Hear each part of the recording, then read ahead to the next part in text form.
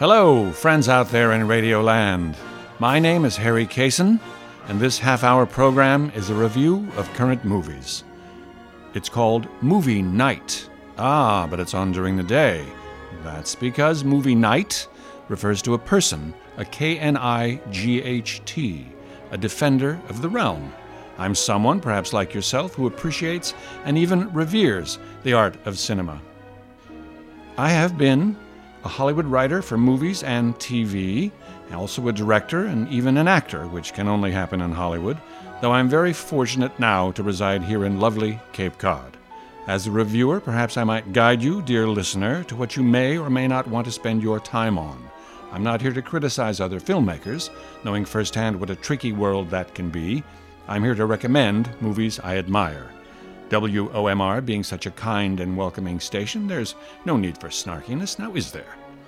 Over the next 30 minutes, I'll be reviewing 4 current feature films: Dog, Sharper, The Swimmers, and the one film that is my current favorite for this episode. I'm keeping it a secret to hope you'll stay tuned in. Perhaps you've seen these movies, perhaps not. Perhaps you've been hesitant to take the time for someone else's dream. Allow me to suggest otherwise, as your humble servant, your movie night. During my 5 decades in Tinseltown, I was pleased and privileged to make a few friends, and I'll be interviewing one of these lovely people each episode. My guest today is the fine actor Charles Shaughnessy. You may remember him from The Nanny with Fran Drescher, or if you're a soap opera fan, you may know him from Days of Our Lives or his current outing on General Hospital. He's a charming Englishman, and he's also, wait for it, the Right Honorable 5th Baron Shaughnessy. That's right, he's Lord Shaughnessy, though he once told me, smile on his face, "The best thing about having a title, Harry, is that I get to eat in the dining room of the House of Lords." I asked him if they served chicken a la king. Ha. So stick around, he's great fun, and that wonderful accent. I even asked him about the upcoming coronation. What's more showbiz than that? It's appropriate there'd be a baron for a guest on a show titled Movie Night.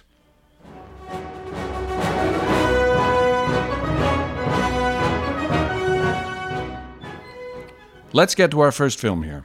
It's called Dog. It was written by Reed Carolyn and Brett Rodriguez. It was directed by Reed Carolyn and Channing Tatum. It stars Channing Tatum, Jane Evans, Kevin Nash, and Corianka Kilcher, and a Belgian Malinois dog whose character is named Lulu. So, the story here is basically a buddy picture, wherein one of the buddies is a canine. Not the most original concept, but in my opinion, the way it's presented is original. Both man and dog are ex-military, both of them with post-traumatic stress disorder. Pretty serious cases, both of them.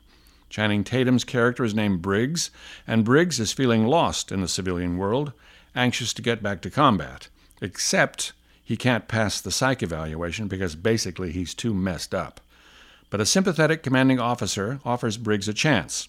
Lulu the dog, as much a combat veteran as Briggs, is expected to cross country at a funeral of his previous handler who was killed in action. Lulu's presence would mean the world to the family of his fallen vet. All Briggs has to do is take the dog on a road trip and drop him off.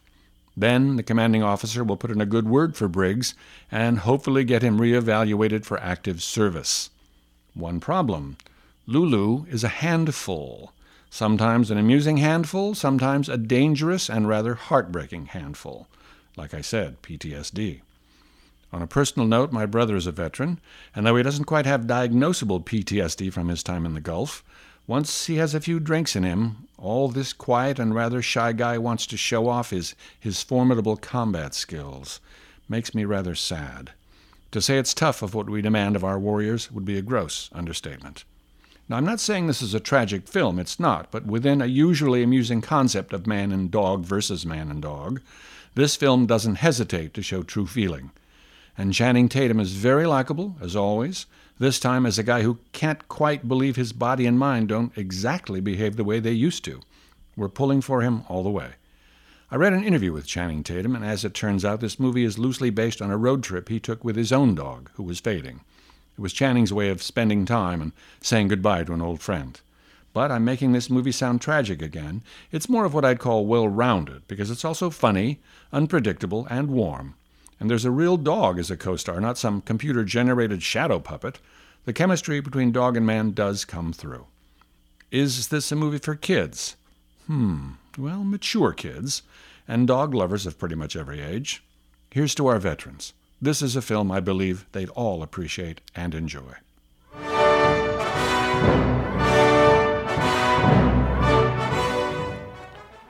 All right. Our next film is called Sharper. It was written by Brian Gatewood and Alessandro Tanaka and was directed by Benjamin Caron. It stars Julianne Moore, John Lithgow, Sebastian Stan, Justice Smith, and Brianna Middleton. This film is a twist and turn movie, and boy, are there twists and turns here. It's about con artists at the highest level. No, not the kind you vote for. The kind that gleefully and skillfully trick people into giving up their hard-earned scratch. In slang terms, that type of person used to be called a sharper. I'm going to give away just a fraction of the plot because each twist is so expertly done I don't want to spoil any surprises of this very surprising film. Brianna Middleton plays a down-on-her-luck young girl who was drafted into the con game world by the very slick Sebastian Stan. Julianne Moore plays Sebastian's exasperated mother, all too aware of her son's shenanigans, and John Lithgow plays the billionaire Julianne is dating. Justice Smith fits into the picture as an innocent bystander who falls prey to a major hustle. Now, everything I've just told you is true, even though most of it is a lie. You see, pulling the rug out from under you is this film's raison d'etre, pardon my French, and just when you think you know where the story is going, it tricks you yet again. But I have to pause just for a moment to heap some personal praise on Miss Julianne Moore, who's wonderful in this film, or pretty much any film she's in. I was lucky enough to run into her in a restaurant in Los Angeles a few years back. I was with a mutual friend. We were asked to sit at Ms. Moore's table. Well, Julianne Moore is everything you would hope for. Kind, welcoming, witty, very down-to-earth, and I had to constantly remind myself not to stare. That's how serenely beautiful she was. She puts the star in star quality. Obviously, I'm a fan, helped in no small part by this movie. Anyway, I won't tell you anything more about the plot, except that it's quite a bag of tricks, played by an expert cast, led by Ms. Moore, directed by a crafty director, and written by a diabolically clever writer. If tumbling down a series of rabbit holes sounds like your mad cup of tea, you'll love this movie. Just don't turn your back on it.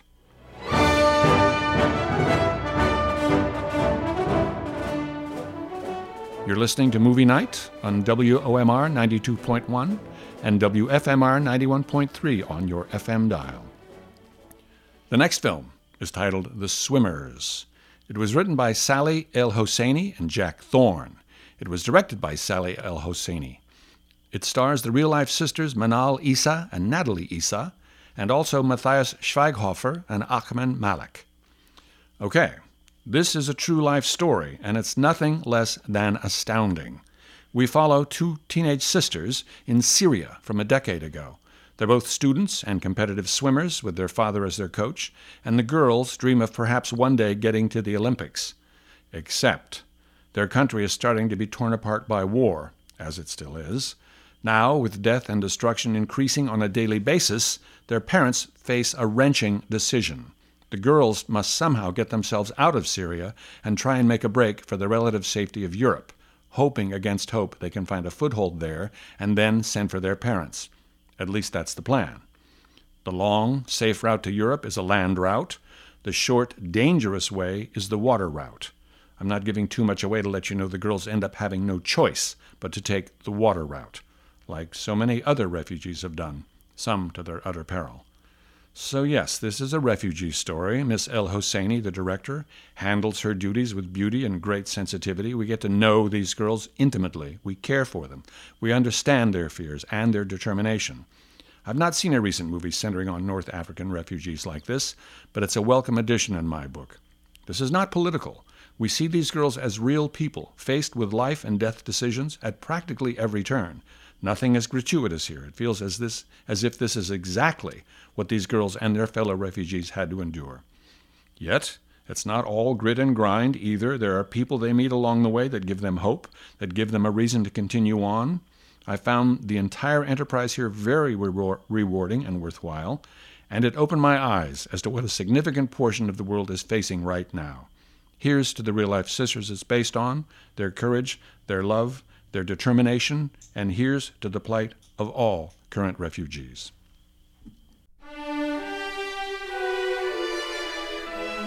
It's now time for my honored guest. He is Charles Shaughnessy, an actor best known for his leading role on the CBS sitcom The Nanny, where he starred for 7 years alongside Fran Drescher. He's also been a longtime leading man on the soap Days of Our Lives, and is currently the #1 villain on General Hospital. Ooh. Not only is he a star of stage, screen, and television, he's also a graduate of Cambridge and is an English lord. We'll be talking about that unique aspect of his life along with other showbiz adventures because he also starred in the movie I directed, A Midsummer's Hawaiian Dream. Here he is, Sir Charles Shaughnessy, 5th Baron of Shaughnessy, my friend and colleague, Charlie.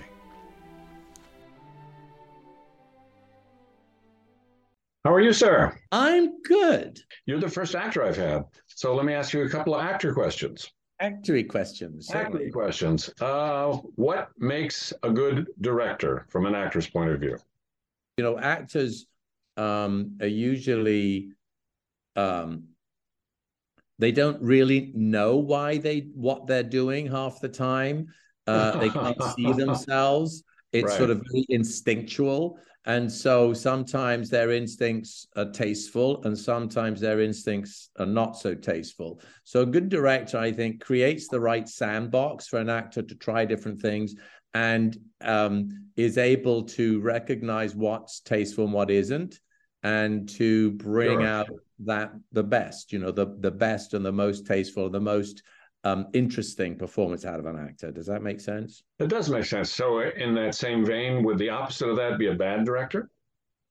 I think a bad director is someone who closes all that down, who, for whatever reason, either has a very set idea as to what they want and really want the actors to simply sort of color in the lines that he's already drawn, and is more of a kind of autocrat than a collaborator. Mm-hmm. The best of these sort of collaborative arts, I think, like theater and films and opera and things like that, are collaborative. So each actor, each participant brings something. So a director creates an environment and is a sort of tastemaker, and a director who just sort of imposes a vision, I don't think it's going to be exciting.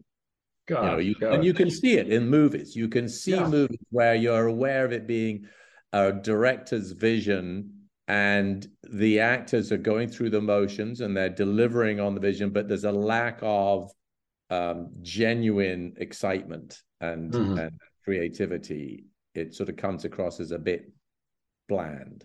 My experience with British actors and American actors, there's just seems to be a different point of view as to how they approach not just acting, but the profession itself. There's every time I've been in London and been around British actors, they just seem like they're professionals. They seem like they're doctors or lawyers or scientists. There's somebody that seems to be really dedicated, as opposed to, well, you've been on soaps, I've been on soaps, a lot of models, a lot of very pretty people, but it seems to me they're not taking it quite as seriously. Am I overreaching here? Yeah, I mean, I'd actually almost go in the opposite direction. I think that British actors take it less seriously than American actors. And I think, for me, that's the problem. If you're going to compare the two, the problem, the big generalization is that American actors, particularly the less experienced ones, take it too seriously. An English actor will see it as just a job. It's a job that they do, and they're incredibly lucky to be paid to do what they love doing. But it's a job, and B, if it's not fun, it's not worth doing. And so an English actor will always want to be having fun. And I think a lot of American actors feel that if they're having fun, they're not doing something right. Mm-hmm. That if they're having fun, they're not suffering enough. It's not internalized enough. It's not, an American actor will talk about how, I just need to get away from this. It's been such a traumatic time, this movie, because I've been so deep into the character. I need 3 weeks to detox. And an English actor would shake their head and go, "What are you talking about?" Would you try acting? You finish the job and you go get a pint of beer with your mates and you go home and you get ready for the next one. Now, your dad was a mover and shaker on a TV show that's still considered one of the best that ever was, and certainly a precursor to a lot of things that we're seeing these days. Talking about Upstairs, Downstairs, can you talk a little bit about your remembrances of him working on that show when you were a young person? Absolutely.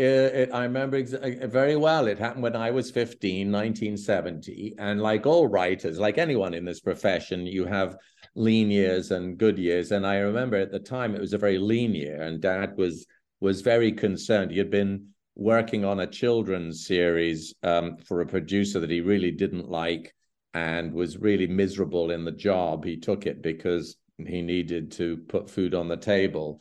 And things are really quite tight. And I remember him coming home one day at supper. We had a conversation. He said he had been to see a friend of his who was a producer called John Hawksworth, who had asked him to meet with him to talk about a sitcom that two actresses had pitched to John Hawksworth, Sagittar. And they had pitched this sitcom about two maids in a Victorian house. And John and my dad sat down, and my dad said, this is kind of my life. I grew up in a big household where my stepfather was a query to the king. So it was that sort of world. It was a generation later. But he said the most interesting period is not Victorian, but Edwardian. And I think we should make it a 1-hour drama. And I think we should not just focus on the maids, these two funny Cockney maids, but make it about the whole household, all the servants downstairs and all the family upstairs. And that's what they then decided to do. And my dad wrote the Bible and the characters. And I remember very well, I remember me saying, what are you going to call it? And he said, Upstairs, Downstairs. And I remember this little pissy 15-year-old know-it-all. And I said, that's a terrible title. It sounds like some sort of cheap Norman Wisdom comedy, Upstairs, Downstairs in My Lady's Chamber. I said, that'll never fly. And he said, well, thank you for your opinion, Charles. Thanks for your opinion. Yes, go back to your room. Yeah, you can go back and study whatever you're meant to be studying. For the benefit of our American audience, can you tell us your complete full name? My complete full name, including my Catholic confirmation name, is Charles George Patrick Mark Shaughnessy, but now also Lord Shaughnessy, 5th Baron Shaughnessy of Montreal and Ashford, County Limerick. My, Canada and Ireland. Oh, lovely. So a bit of Canada. In fact, my family shield, coat of arms, is an Irish wolfhound on one side and a beaver on the other. Why not? Why not? It's just as good as a unicorn and a lion. Why not? Will you be going to the coronation? No, we were. I mean, that was the idea, is that when there's a full coronation, all the peers of the realm and their lady wives, the ladies, are invited or even commanded to go to the coronation.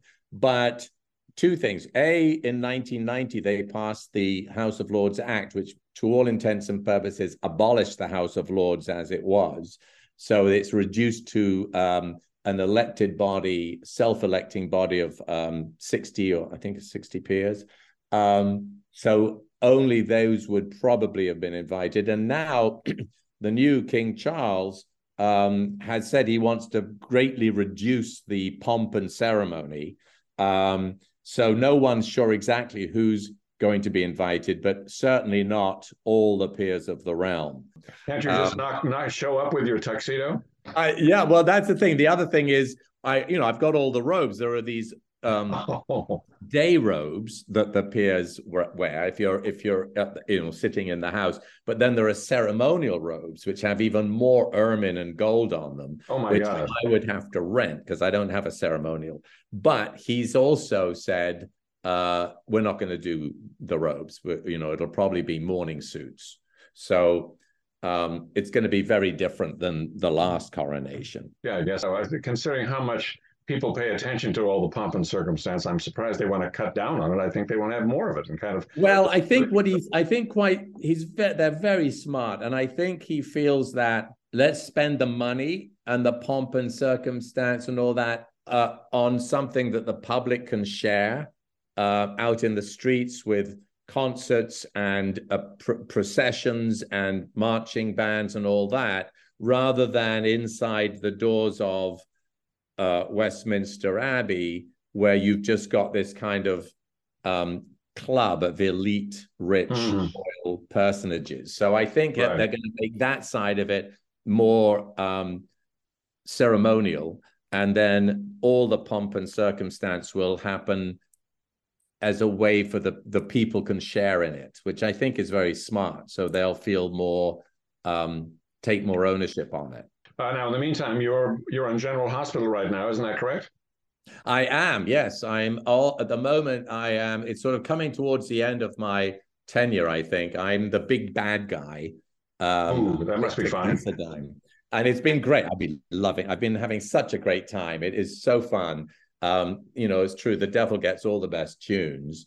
But he's become so evil. He's been so mean and done such dreadful things that there's really no salvation. I thought, halfway through, I thought, well, maybe, he's been a bit wicked, but, he's redeemable. Well, he kind of sailed past the red line some time ago and crossed the line and is now really pretty irredeemable. So I think in the next couple of weeks, there's probably going to be some hideous climactic fate in store for him. So we'll see where that goes. Sounds juicy. We'll have to keep watching. Let's talk a little bit about movies for this last season. What did you like for 2022? I was very glad to see Everything Everywhere All at Once win. I thought that was a remarkable movie on so many levels. I think it was absolutely a movie that hit its moment. We're in a world since really 2001 and then 2016 where a lot of what we feel anchors us in society has been torn up. I think we feel very unmoored in the world that we're living in. Truth is suddenly up for grabs. Reality is up for grabs. Relationships are up for grabs. Definitions are up for grabs. Everyone is sort of confused as to what's going on, and it feels a bit like the ship has just come unanchored. And so a movie that deals with that and says there is no one reality, there's a multiverse, and all of it's true all at once, and there is no anchor. The only thing that you can anchor yourself in is in each of your lives. Love and connection and belonging and family are sort of things that you have to hold on to. So I thought at the time, this moment in time, that sort of message was incredibly relevant. It's not anything new or unique, but I thought it was said in an extraordinarily creative way. I agree. Speaking of family, I understand you have a grandson? Yeah, he has Julian Paul Shaughnessy Tanners, or Tanners Shaughnessy, depending on what day it is. Will he be a baron in his day at some point? No, I'm afraid it all comes to a shuddering halt because there's still primogeniture on inherited titles in Britain. So the girls aren't allowed to inherit. So because I have two girls and my brother has three girls, it ends. If my brother outlived me, it would go to my brother, and then it would go to his son. But he's got three girls. I have two girls, so it's done. Now I see why Henry VIII was so determined. Yeah. Anyway, thank you so very much, and we'll be in touch. Great. Thanks, Harry. Bye now. Bye-bye.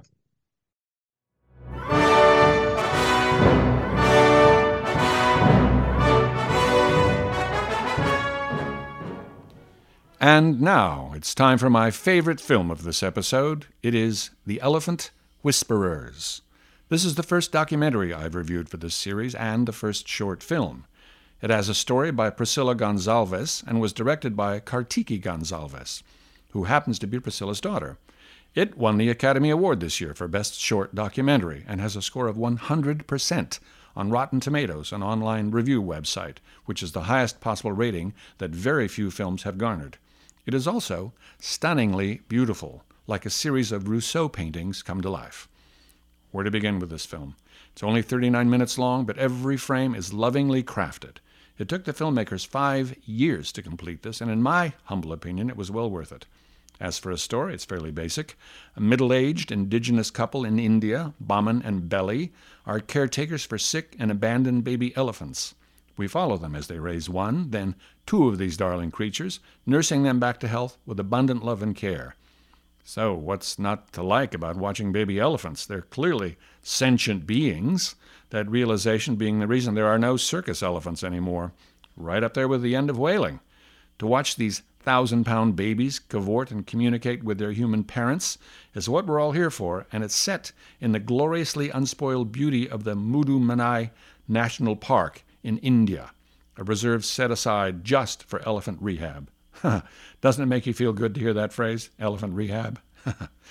I should also talk about the filmmaking itself. As I said, it's lovingly crafted, and it's possibly the most beautiful visual film of any movie this year. There's also a hypnotic rhythm to the whole thing, as we are gradually slowed down to take in images and scenes in a leisurely pace, as though we were walking with the elephants themselves, experiencing their stunning natural world, a world of monkeys, tigers, and leopards, waterfalls and forests, and best of all, of people living in harmony amongst all of this. And there's no force-feeding of danger and peril like so many nature programs pull on us. Will the seal escape the shark? Will the cheetah pounce on the gazelle? Will the Venus flytrap devour the fly? Will the producers find a way to manipulate their footage into some harsh life and death narrative? Please, this is not that movie. This is much more gentle, much more soulful. What stayed with me the most about this was an aspect of what I would call the eternal. Baman and Belly are living a very rustic existence to our westernized eyes, an existence that seems practically untouched by the 21st or even the 1st century. That's how rustic their lives are. But they seem to want for nothing. They love what they do. They clearly love their elephant babies and are clearly loved right back. And ecologically speaking, there's no drum beating here. There's no strident message, other than allowing us to quietly observe a devoted couple living as humans seem to have been meant to live. These people are blissful. They are helping the creatures life has put in front of them, with patience, consideration, and kindness, which I think is the highest calling for anyone. If you're fond of baby elephants, and believe me, you will be by the time this gem of a short movie is over, you'll find the whole experience refreshing, possibly even renewing. It's a testament to a quote from a couple of shaggy-haired college dropouts. And in the end, the love you take is equal to the love you make. Well, that's my program for this fine month of April 2023. Please join me every first Monday of the month at 12:30 p.m. Eastern Standard Time here on 92.1 WOMR and 91.3 WFMR, or online at www.womr.org. My thanks to Lord Charlie Shaughnessy for joining me today, and as always, my heartfelt thanks to the talented Mr. Dunn. Thanks also to my darling wife Lynn and to you, my dear listeners. My name is Harry Kaysen, and I am the Movie Knight. Goodbye, and good movies.